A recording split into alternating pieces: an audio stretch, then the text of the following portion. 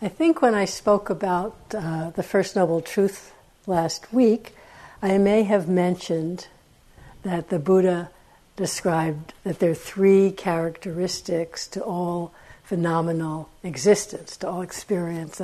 One being dukkha, the unsatisfactory quality nature of experience. One being impermanence, the constant change and flux. And the third being not self, anatta. So tonight I want to talk about anicca, impermanence. And sometimes these are called, each of these three at times may be what is more obvious to us in life, in our practice. And sometimes it's talked about, these are like three Dhamma doors, you could say. Sometimes anicca is the experience, the perception that's just much more obvious to you, that's just showing up a lot, and that's kind of your way into reality. Sometimes it's the unreliable, the dukkha aspect. Sometimes it's the not self aspect. Not to worry, because they all come together in how things really are. They're all connected. But tonight I want to talk about anicca, in particular, the perception of impermanence. Because this is really how the Buddha spoke about it, about how it's freeing. So these are two quotations from the Buddha, from the Samyutta Nikaya. Bhikkhus, so he's talking to practitioners, there is no form, the rupa, no feeling tone, no perception, no volitional formation, no sankharas, and no moment of consciousness that is permanent, stable, eternal, not subject to change, that will remain the same just like eternity. Nothing, he's saying.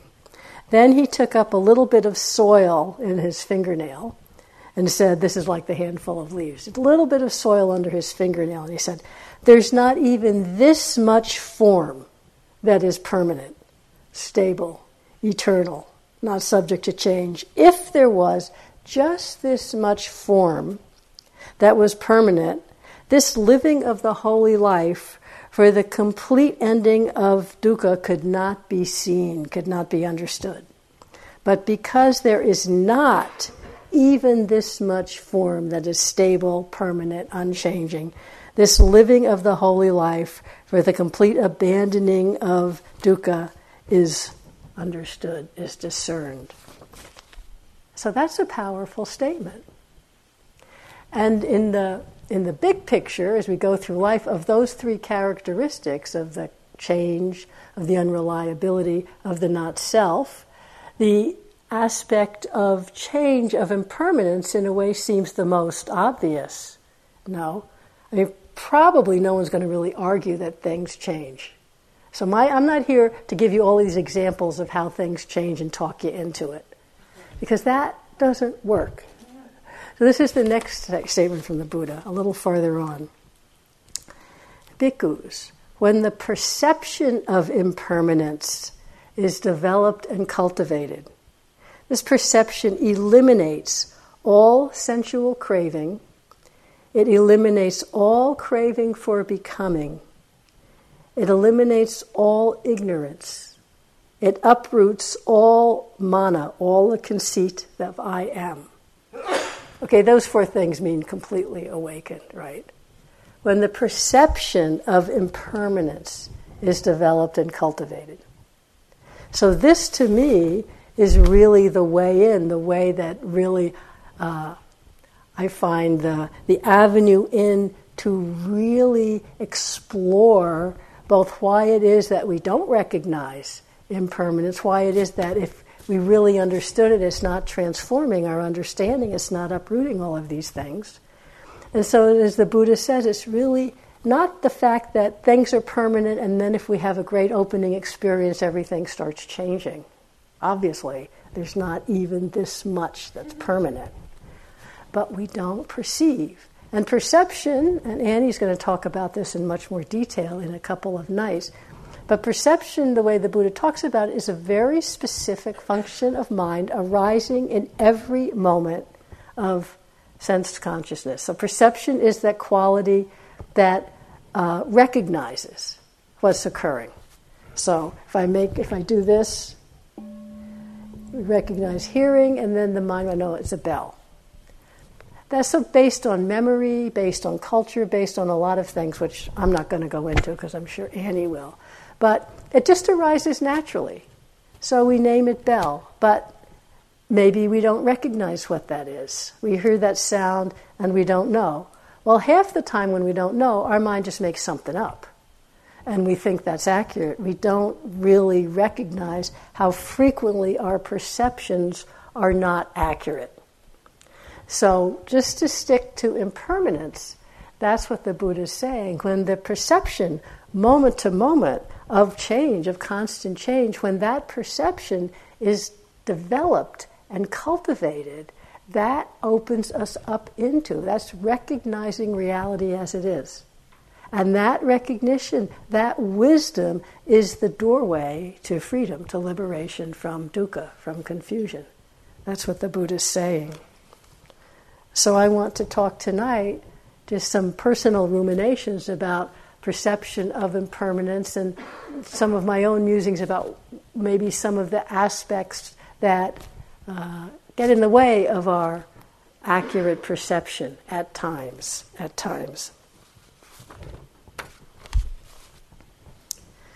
So the nature of insight, really, one of the ways insight occurs is simply that the perception shifts and we recognize things as they are. The Buddha spoke about 3 kind of levels of wisdom. All of them useful, but different levels. And the first one, called Suttamaya Panya, is, Panya means wisdom, is wisdom of what is heard, what is learned, which is helpful. If we never heard the Dhamma, we wouldn't be here. It's some information. I'm here blabbing to you. That's what is heard to some extent. That's a level of wisdom. That's why when we take it in and hear it, when we're able to hear. The second level, Chintamaya Panya, is described as our intelligence, kind of that goes in, we mull it over, not just thinking about things, but we're rolling it around in our system. Like about impermanence, maybe you're thinking, well, yeah, I know things change, and that makes sense, and maybe you're not listening to me anymore, and you're clicking through your mind, how do things change, and stuff like that. It's in the way, but it goes in, and so it's a deeper level of using our intelligence, our experience, we understand it. But this is a level where often we think we know something. We all think we know impermanence, and it's not changing a thing in the way that we crave, the way we react. Why? Because it's not the third level of wisdom, Bhavanamaya Panya, which is really the insight level. Bhavana, you may recognize, I think Guy said that's the word for mental development, mental cultivation. So we can't think our way into Bhavanamaya Panya.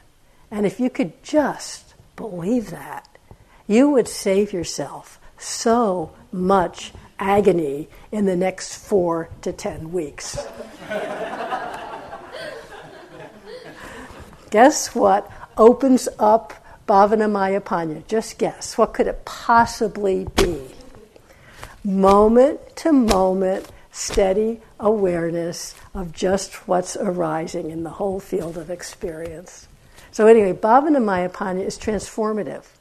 To me, it's like this insight where suddenly something shifts and we actually recognize on a deeper level. I kind of think of it like a cellular level. Whoa, everything's changing. Everything's moving around. And I don't like it very much, but it's a different level. And so all of the 3 work together. But I think the confusion between the second and the third is when we think we really know something, but we keep on I know, I understood that. How come I'm still craving? It doesn't make sense. We're impatient. That's another thing. Very impatient. It's been 2 weeks, folks. If you're already thinking, where am I? What's going on? Put it down. Save yourself some grief. And just be present here and now. The momentum's just beginning to build. Use that. Just to relax into this moment. Now. Next moment's going to be different. That's the rest of the talk.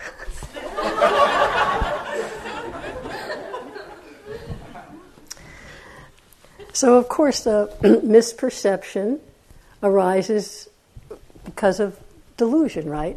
Similar, so the things I want to kind of just touch on in my own mind, one of the ways I think for me I've noticed the delusion shows up in regards to not recognizing change, impermanence. One is on the bigger level where change is obvious.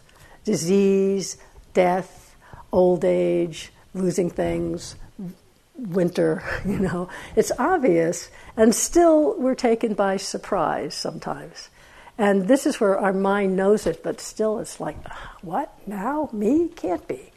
And especially I think for large changes that we feel as loss, as grief, I've noticed that part of the resistance to it comes out of what I spoke about last week, our habitual resistance, our instinctive kind of resistance to the unpleasant, to the difficult. So we have a pulling back, a resistance to really feeling loss, to really letting in even the possibility of loss and change. Not in a whipping it up way, but just the loss, the sadness, the kind of a resistance to that.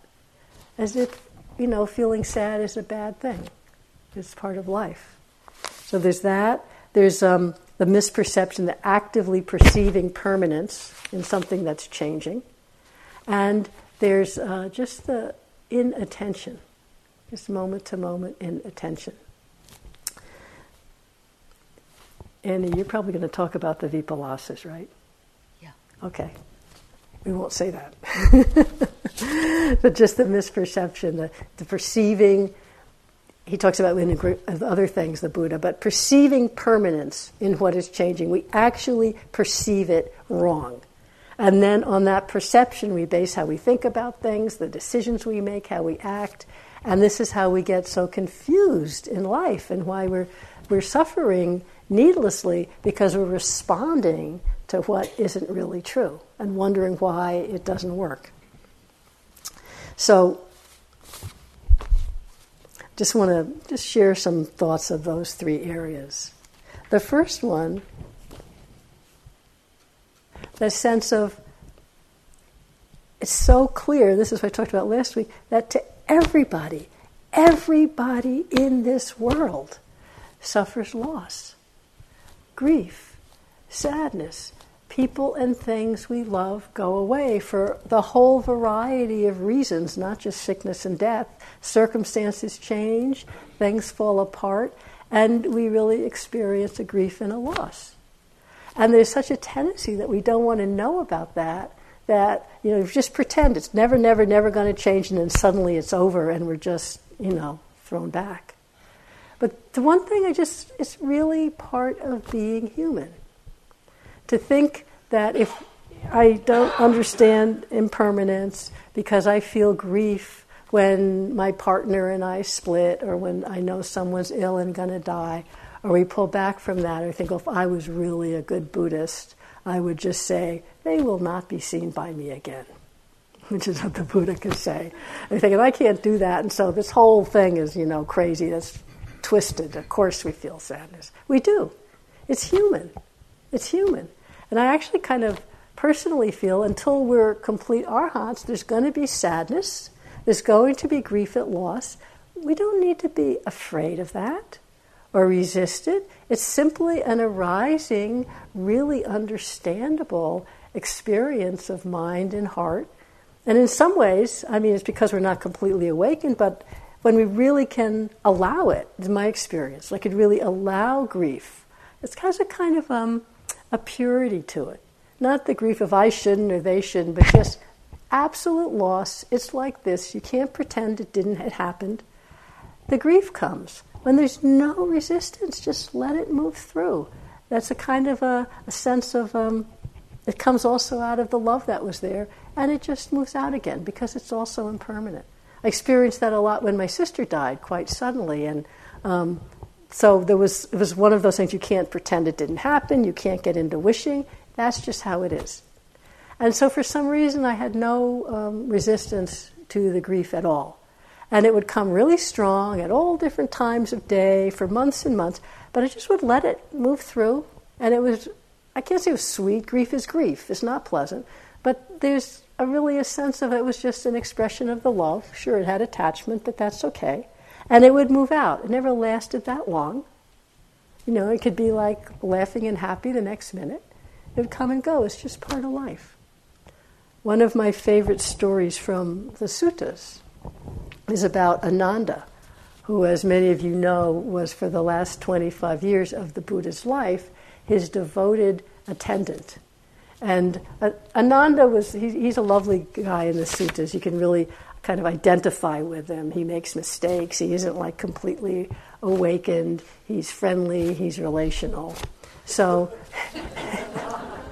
I don't mean to imply others aren't, but you just get a sense of, you know, you can relate to him. Although he's pretty up there. I mean, he's not a doofus, right? Anyway, one of the stories I like is in the Mahaparinibbana Sutta, when the Buddha is telling his monks and nuns that he is going to die in a certain amount of time, 3 months or so. And then they're all having this big discussion about how to carry on the Sangha, what should we do with your remains, all of this stuff. And they're sitting there talking, and then all of a sudden the Buddha looks around and he goes, "Where's Ananda?" Ananda was always there when the Buddha was giving a talk. "Where's Ananda?" And he sent a brother, "Please go find Ananda." And Ananda had gone to his lodging, and he was, they describe it, he was lamenting, leaning on the doorpost. He was lamenting and crying, "Alas, I am still a learner with much to do, and the teacher is passing away who is so compassionate to me." Andy Olinsky told me, I didn't know this is a very well-known image from when later, when there was images drawn the Buddha of Ananda lamenting against the doorpost, just crying. And so the Buddha, of course, said, "Go, monk, and say to Ananda, 'Friend Ananda, the teacher summons you.'" So he comes to the Buddha, and the Buddha said, "Enough, kindly, enough, Ananda. Do not weep and wail.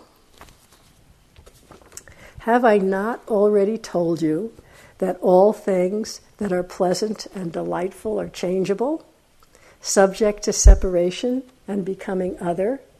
So how could it be, Ananda, since whatever is born, become, compounded, is subject to decay, how could it be that it should not pass away?" But he's saying this with great compassion. He's not saying, no. He's saying, "How could it be, Ananda? Haven't I said?"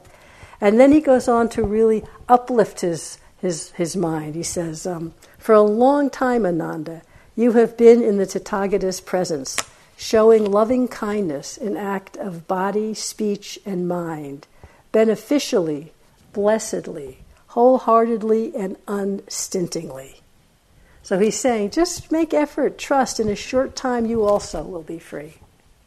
And then he goes on and on to praise Ananda some more.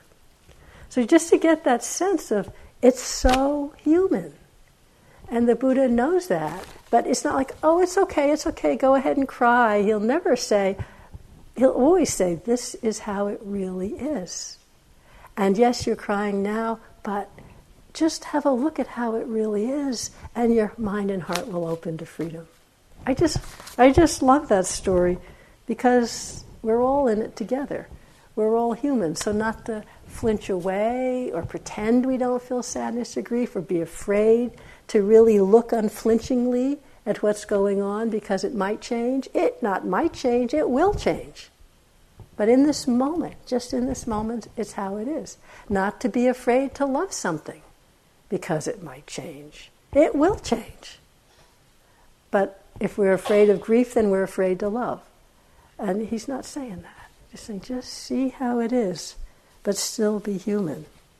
It can really lead us to a very much deeper acceptance of life and a flexibility and openness. You know, we don't stop caring. Maybe more deeply, less attached caring, but a more deep connected caring, when we can really respond, when we're not trying to hold on to keep everything static. There's more of a flexibility to respond in an appropriate way. This is from a book from some years ago called Street Zen by Isan Dorsey, who is and he just this little short thing where he's opening Maitri Hospice in the heart of the cities for a lot of people with AIDS who are coming. And so he's just saying here, we have always dealt with whatever came to the door. We had no formal plan for starting this hospice. We started the hospice because death came to the door. People would come who were dying of HIV would come to the door.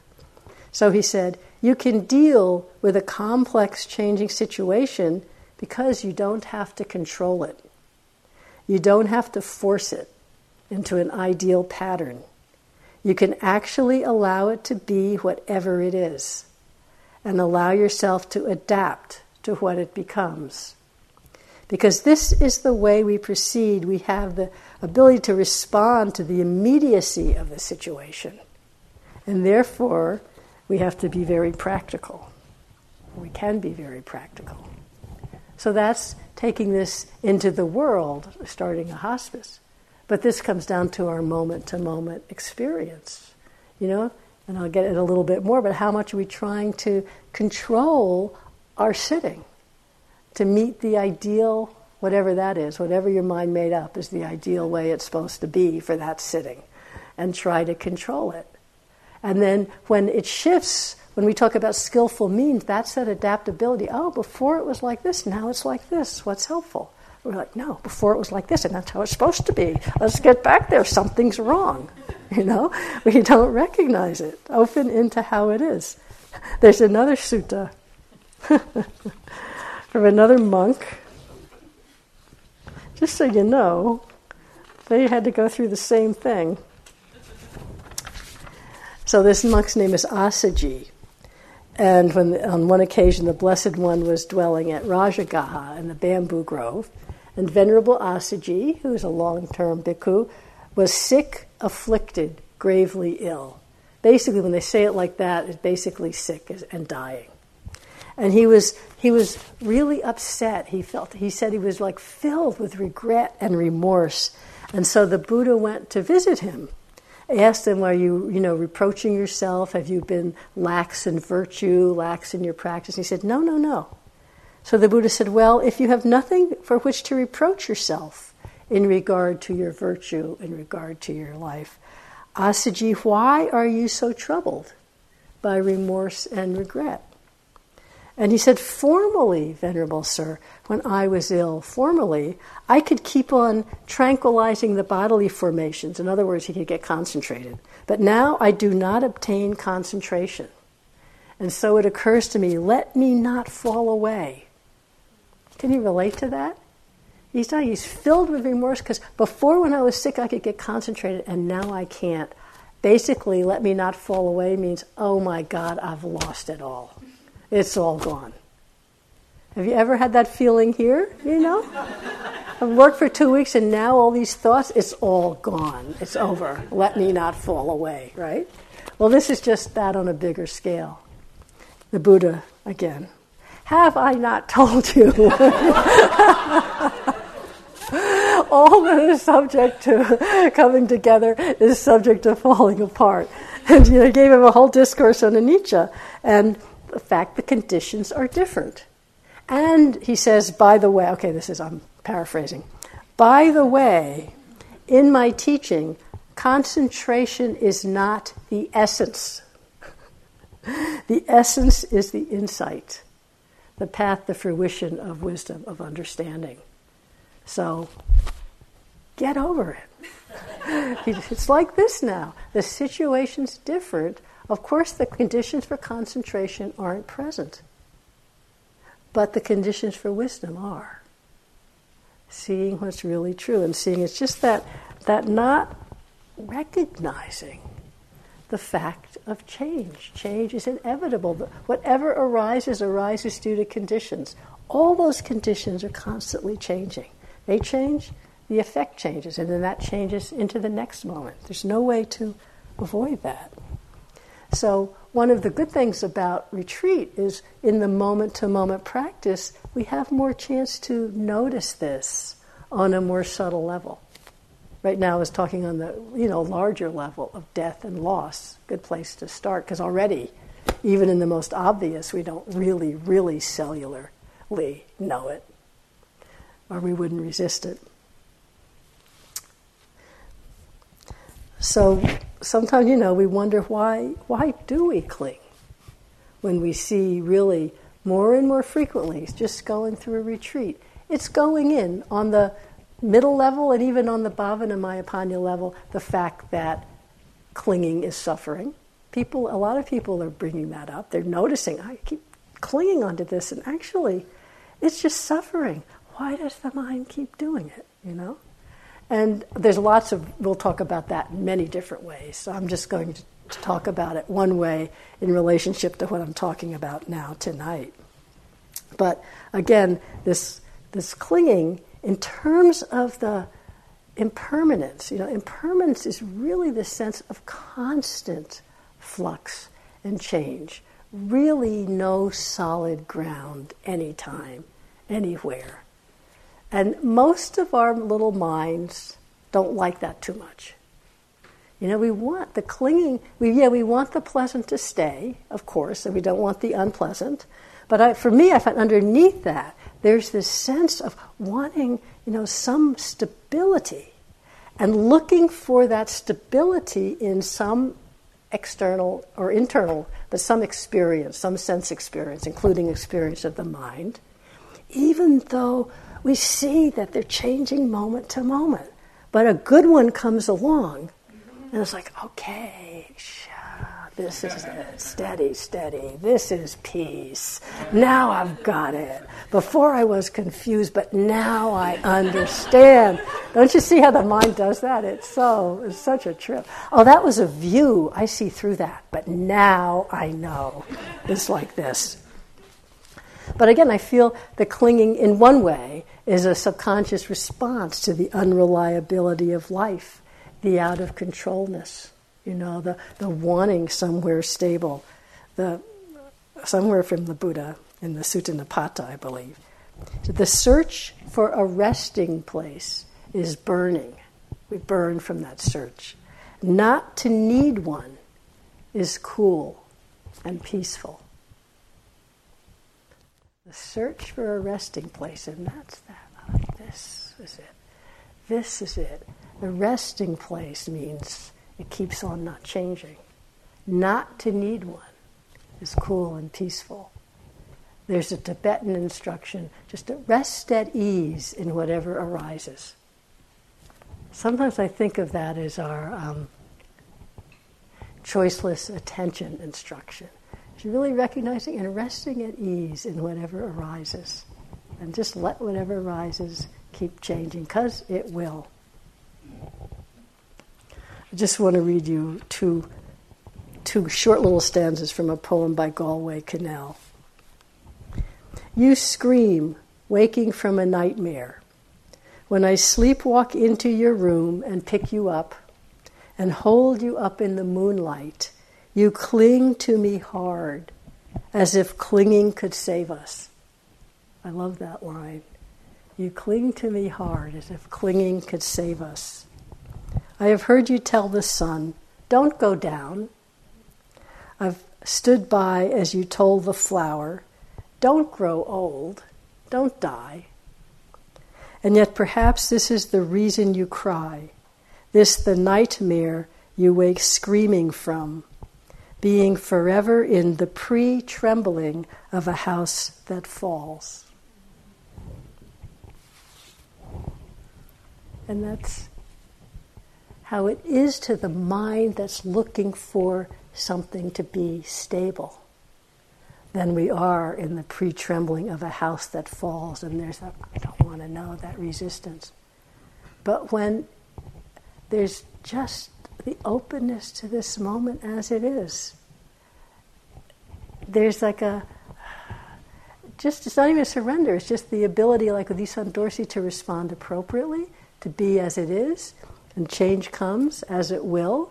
The presence is with that. If there's some resistance, the presence is with that. That's simply another rising experience. We're just not so trying to control, not so fearful. But we can't do this with an act of will by thinking about it. This is really where our practice, our moment-to-moment practice, takes us to explore this. And we all have moments of it with this choiceless attention. Just a moment where one abides in peace. This is the Buddha again. One abides. Abides means to rest, to stay, to live. I'm saying that for non-English speakers. One abides in peace who does not abide anywhere. So we say, oh, here I am living. It's already moving into the next. But we can't talk our way into it, but just see, this doesn't mean we don't care. It doesn't mean, the pre-trembling of a house that falls, I don't want to feel that, so as I said before, you pull back, you don't love, you don't care. Actually, much more present, much more responsive. The Buddha often used these images, the sense of the impermanence of death as a way to wake us up to it, but not to say we don't care. But because we're really not fighting, not trying to control, no longer shrinking away from the possibility of tenderness or loss, that actually takes us more deeply into connection and caring. We're not so afraid of it, and we know it will go. One short haiku that I really love from, who wrote it? I always forget. Isa, right? He wrote this on the death of his young daughter. He said, "This dewdrop world is a dewdrop world. And yet, I just love that. That's how it is. And yet, it's dewdrop, gone like that, and yet. And that's, to me, our paradox as human beings. I don't know what it's like to be an arhat, but this is our paradox as human beings. But with the courage and the wisdom that comes from the Dhamma, from really knowing and trusting, recognizing accurately the way it is, only leads us into more ease and freedom. We don't have to land in, I don't want to know about impermanence. We don't have to land in it. We can trust. We can open. Just meet this moment. Let the next one take care of itself. So another way we don't quite really perceive accurately impermanence, or we assume permanence, is partly from misperception, we assume permanence, and partly from the inattention. I was once at a talk by the Dalai Lama, and he was talking about impermanence. He said, this is obvious, but I just remember how he said it. He says, one of the reasons we keep being surprised by the endings of things is because we don't notice the momentariness of change. He says, well, notice like things arise due to conditions, and they last for a while, and then they go away. No, there's no last for a while.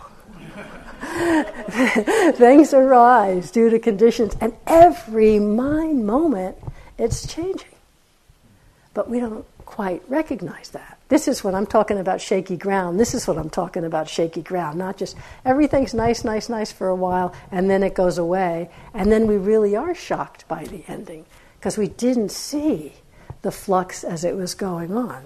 So this is just what we start to also explore. You don't think your way into it, but this is what is one of the great benefits of a long mindfulness retreat. We're just being mindful, bringing attention to whatever arises. And as you saw in the instructions the other morning, just when the mind's somewhat stable and just unhooking from any particular experience and just attending to whatever arises. Keep on with this. Sitting, walking, eating. There is no way if there's any kind of steady mindfulness, there is no way you can't notice that stuff's changing all the time. There's no way. You say, there is a way. Denial is a powerful force. People come, I mean, no one's done it so far now, but I'll be on a retreat and someone comes in and goes, I'm just sleepy all the time. It's unbearable. And, it's really suffering. I'll say, really, all the time? Yes. Every sitting? Well, it was the sitting early before breakfast, and then after lunch a little bit. So, right, that was all day? Oh, no, maybe. But sometimes, and it was really a lot. It was really a lot. Or I said, I'm just having this emotion. And emotions can be strong, and part of what difficult emotions tell us is, this is how it be. Even though I wasn't here before, I'm here now, and I'm going to be here for the rest of your life, right? Doesn't it feel like that? This is how it is. It's never going to change. Get used to it. We're going to be in disappointment, in grief, in fear, in heaviness from now until the end of November. How can I bear it? I'm not so exaggerating that's, what the mind starts to think.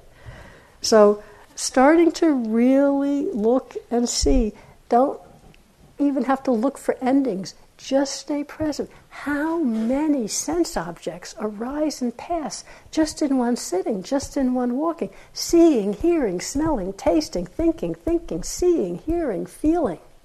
How many in one sitting?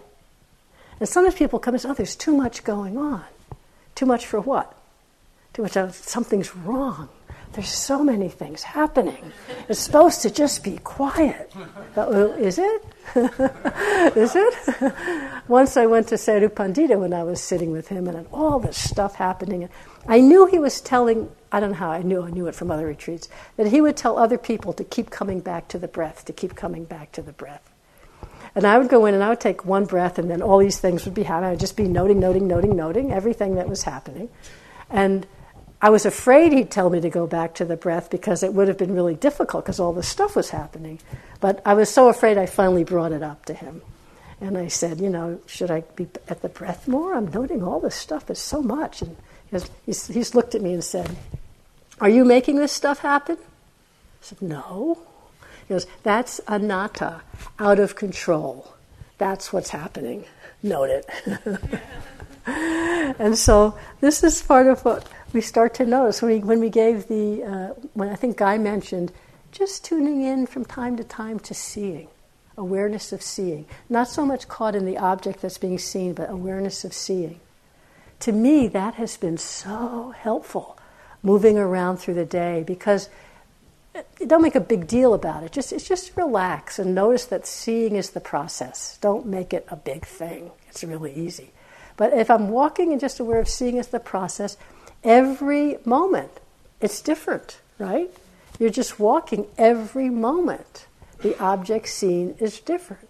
And we don't notice that change because we just kind of stay with a sense of the permanence, a sense of me or just seeing or thinking or stringing it together with a story. Changing every moment. When we're in this immediacy of mindfulness, just with what's happening now, this change, this momentary change starts to reveal itself. It's just how it is. No stasis ever. No stasis ever. Some years ago in a retreat, I was teaching with Joseph, and a woman who's long time meditator and a lot of insight, she said to us, I've been seeing, I know for a while, I've been seeing everything changes all around me. All the experiences always changing. For years I've seen that. But I finally got it. Oh, I'm part of that. Also, on this side of things, it's constantly changing. Seeing, hearing, smelling, tasting, touching, thinking, constantly arising and passing different experiences. I think of it like, if you have slow motion photography, not slow motion. I always think of it like if you're time lapse. That's it, time lapse. So say you're having a time lapse photography. They had, I think it was this spring, they had a camera pointed at the that center that center little garden there. The whole time I was here teaching, what is that doing there? And I never, they told me it was like filming one of the plants. I never got to see what they did with that. But that kind of time-lapse photography, if you plant a bulb and then just leave it, and it's slowly, but it looks fast, it comes up and the little leaves come up and the shoots and then the stem and the blossom and then it falls, dies and goes back into the earth. And there's never one moment where it's just this one thing. Each moment different, the preceding moment leading into how this moment can be, and this moment leads into the next moment. It's all part of the same process, but there's no moment that this is the thing, right? In constant flux, in constant change. That's us. That's everything. There's no solid. See, this is how it leads into anatta. No separate, self-existing entity, constant arising and changing. Thinking about it, that's where the mind might not be so happy. That's when the clinging comes in. No, I want something steady. But not thinking about it, and just be aware. It's like this, it's like this, it's like this. The Buddha said, the perception of impermanence, again, when it's developed, when one perceives impermanence, the perception of not-self is stabilized. And when the perception of not-self becomes stabilized, one who perceives not-self, that uproots the conceit I am, the mana, the conceit, the comparing I am, which is nibbana in this very life. So the perception of impermanence, not something you have to think about or make happen. It's just a natural effect of perceiving impermanence again and again and again, stabilizes, again, the perception of not-self. So I've been talking about a moment-to-moment level of arising sense experience. On the slightly larger level of our personality, it's the same. This is from Mechi Kao, who was a Thai nun from the last century, really a student of Ajahn Mun, which means she was a tough cookie, extremely. Anyway, she's saying, everything that makes a person unique changes continually and eventually disintegrates. Each personality is constantly ceasing to be what it was and becoming something new. Those factors one tends to conceive of as self are impermanent and fleeting. Everything about bodily form and the mind's thoughts and feelings is without intrinsic stability and bound to dissolve. Everything bound to dissolve. For that reason, clinging to body and mind is a major source of pain and suffering. That last part we know. But it's all bound to change. Years ago, I always tell this story, but I like it. A few years ago, a friend of ours was a long-term practitioner. About this, she used to cook a lot on retreats. So on this one retreat, she was cooking, and she had a day off, and so she was going to sit for that day off. And she told me later, she said, with the other cooks, they all knew each other well, they were all basically telling her what an aversive personality she was. Which, she also agreed. Often aversion came up. But that's how we tend to do. I have an aversive personality, so that's what she's being told. And we think, I'm a fearful person, whatever our stories are. We might have a couple of them. So she went to sit for this one day, and she said, I'm just going to look really carefully, because she knew how to practice. So she was just being really just steady with her mindfulness, not trying to pretend she wasn't aversive, but just being steady and just sit down and walk and let whatever arises arise, just as we're doing here. And noticing, as she's being careful, what kind of thoughts and emotions came up. She said, yeah, some aversive ones came up. But as she looked carefully, there were many, many kind, generous thoughts, many moments of generosity, many calm moments, many loving moments, and many just spaced out whatever moments, and then some aversive times. That's how it is, you know. But then we take certain ones and go, this is me. And other ones we just completely ignore. And other ones, well, that was a moment of metta, but that was, you know, by some weird freak of nature. That had nothing to do with me, just because we practice it. But we know, left to my own devices, it's back to the aversion. It's back to the fear. It's back to the hopelessly dull, torpor-ridden, hopeless meditator. Right? That's who I am. So this is why the steady awareness, this is why continuity is your friend. Continuity is what allows the clear recognition. And so, yes, at times there's nothing to hold to, it's shaky ground. But more times than we realize, thank God you don't have to hold on to this. It's moving, it's changing. Just notice how it is. Resting at ease in whatever arises. Not having to take ownership.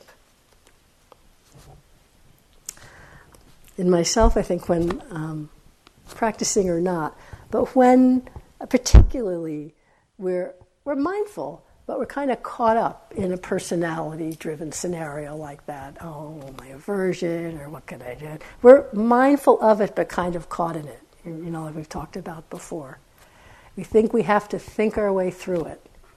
Again, I know I've said this 5 times, I'm going to say it again. You never have to think your way through it. You have to stay with it. Sometimes the great renunciation is just to bring your attention into the simplicity of what's happening in this present moment. Just feel the foot on the ground. Just feel the breath. Just notice, oh, there's all this grief. Just notice the heaviness in the chest. Just this renunciation of surrendering into this moment. The story can just hang out there, but just let it be. That's like the great renunciation into freedom, taking refuge in awareness rather than having refuge in these stories we tell ourselves. Ajahn Sumedho, I love the way he describes things, but at one point he's talking about, you know, we have ideals about what reality is, but reality, he was chuckling, he goes, the real isn't what you're expecting, I tell you. Just really look, and he goes, with steady awareness, we do recognize the nature of conditioned phenomena. Conditions are continually arising and ceasing in consciousness. Continually arising and ceasing in consciousness. And when with awareness we recognize this, we start to awaken out of our confusion and our delusion to the way things really are. This is from Ajahn Sumedho. Just so here we're noticing again and again, conditions arising and ceasing and known in consciousness. This is arising and it's known. It's gone and it's known. This is known. This is known. Notice endings. Notice comings. Notice the constant change. And it's known. Taking refuge in the awareness, not in the story, not in the object.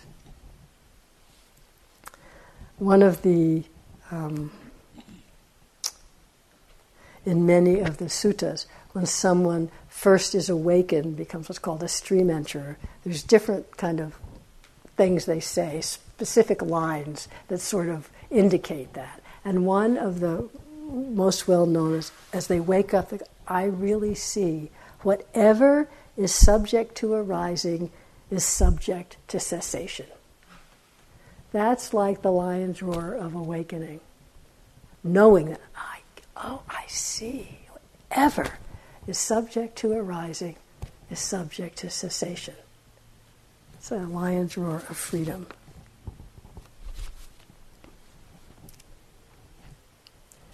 So just a couple of ideas that come to my mind. Just noticing when you're assuming permanence. Because we have this misperception. We're saying notice the perception of impermanence, but notice when you're assuming permanence. Anything you experience today, like I said before, fear, anxiety, self-doubt in the mind. How am I going to deal with this in the next sitting? Any pain that came up, we said, oh no, 5 more hours of this. Or when you had a good whatever sitting yesterday, and now it's not like that, and we spend, even though we pretend we're not, we spend very subtly, try to guide it back to how it was yesterday, because that was the right way, the better way. Never noticing that the conditions are completely different right now. Like Asaji, he's sick and he's dying and he wants to be like how he was when he was 25 and sitting for 14 hours at a stretch. Okay, I made up that specific, but the conditions are how they are now. Assuming permanence. Ajahn Chah used to say, just say, for whatever you're doing, this is uncertain. When we think, oh, I wonder how I'll like lunch, this is uncertain. Oh, tomorrow I'm going to be practice leader. This is uncertain. Oh, I wonder whether I'll sleep tonight. This is uncertain. Will I even get up and make it back to the room? This is uncertain. I mean, don't go nuts with it, but, just to have that sense, to notice when we're just assuming. And yeah, we plan. It's not that we pretend, oh, no, I'm just in the moment. Don't ask me to plan. No, we plan. We ring the bell. We come in here. We know what's going on, and we know it's uncertain. Right? Anything can happen at any time. To me, more the amazing thing is I have all my stuff booked out for 2021. I mean, what a joke. It's uncertain that I'll be alive in 2021, right? But still, we do that.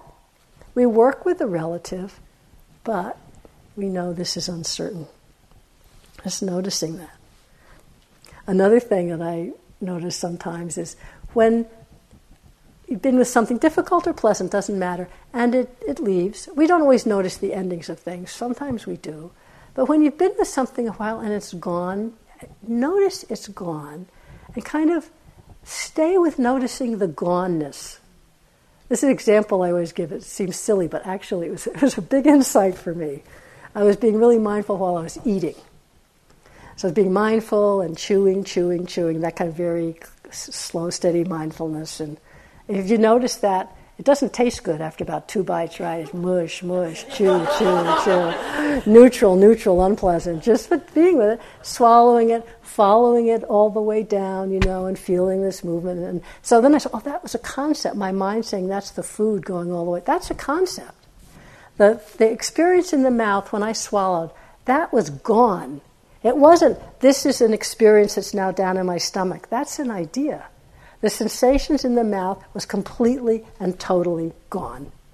Notice that. That seems silly, but notice that. And how we assume permanence by creating these constructs of thought, saying, oh, this is all the same thing moving along, like that time lapse of the flower. It's different every moment. So sometimes just notice goneness. When you think, oh, you go to bed and you think, thank God, this day is over.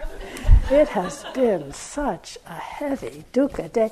Take a moment, if you can just move aside from that aversive lens, and just reflect on it. And you'll notice all kinds of neutral, pleasant, other kinds of moments that went on. Just break that assumption of solidity and permanence.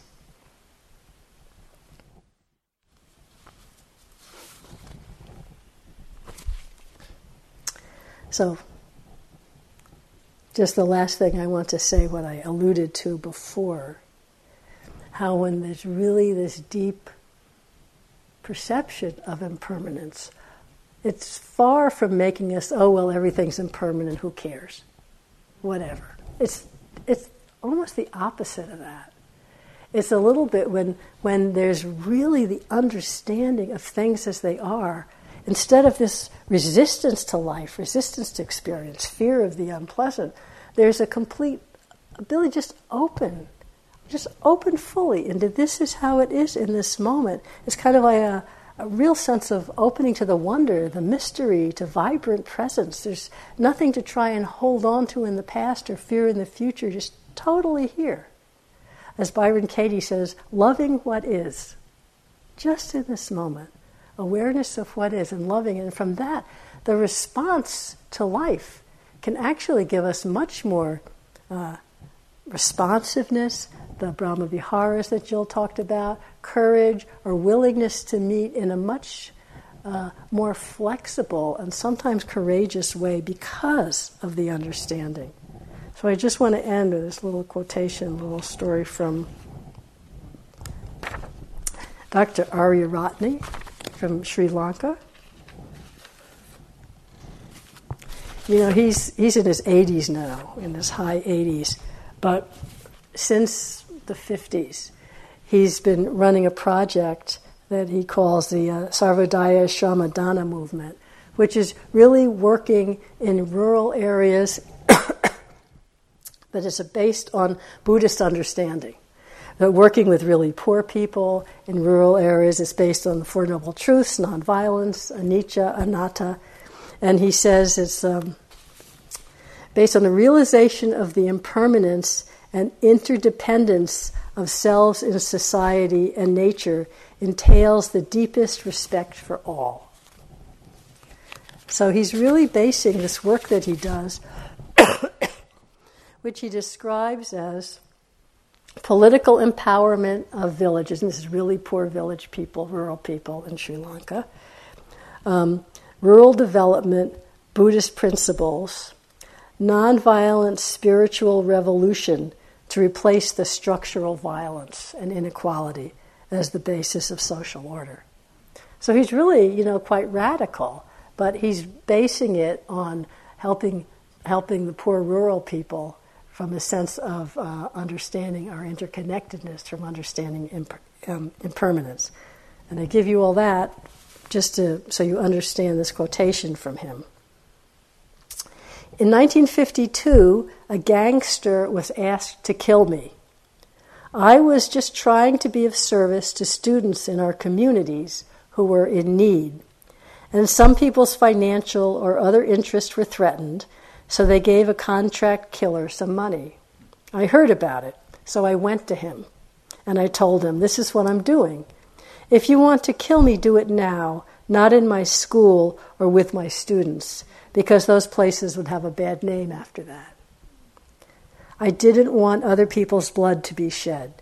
So at that time, and even now, I have that courage. To let others live, if necessary, you sacrifice. It's a spiritual motivation, because every moment we are born, we exist, and we pass away. Every moment. In our mind or body, is there anything that is permanent for 2 seconds? And when you understand that, when you practice it, you get a lot of courage. And even in death, you see life. So, the killer, he was so good. Not only did he say, oh, what a crime I would have done. And one lesson he taught me, against our conscience, we don't kill. I was told that you are a very bad person, misleading students. Because we didn't have teachers like you, we became criminals. And he changed from that day. So I just love that story, but that's really the sense of we really understand anicca. The suffering of holding and clinging and narrow self-interest is seen through. It's really the doorway to freedom. So let's just sit quietly for a moment.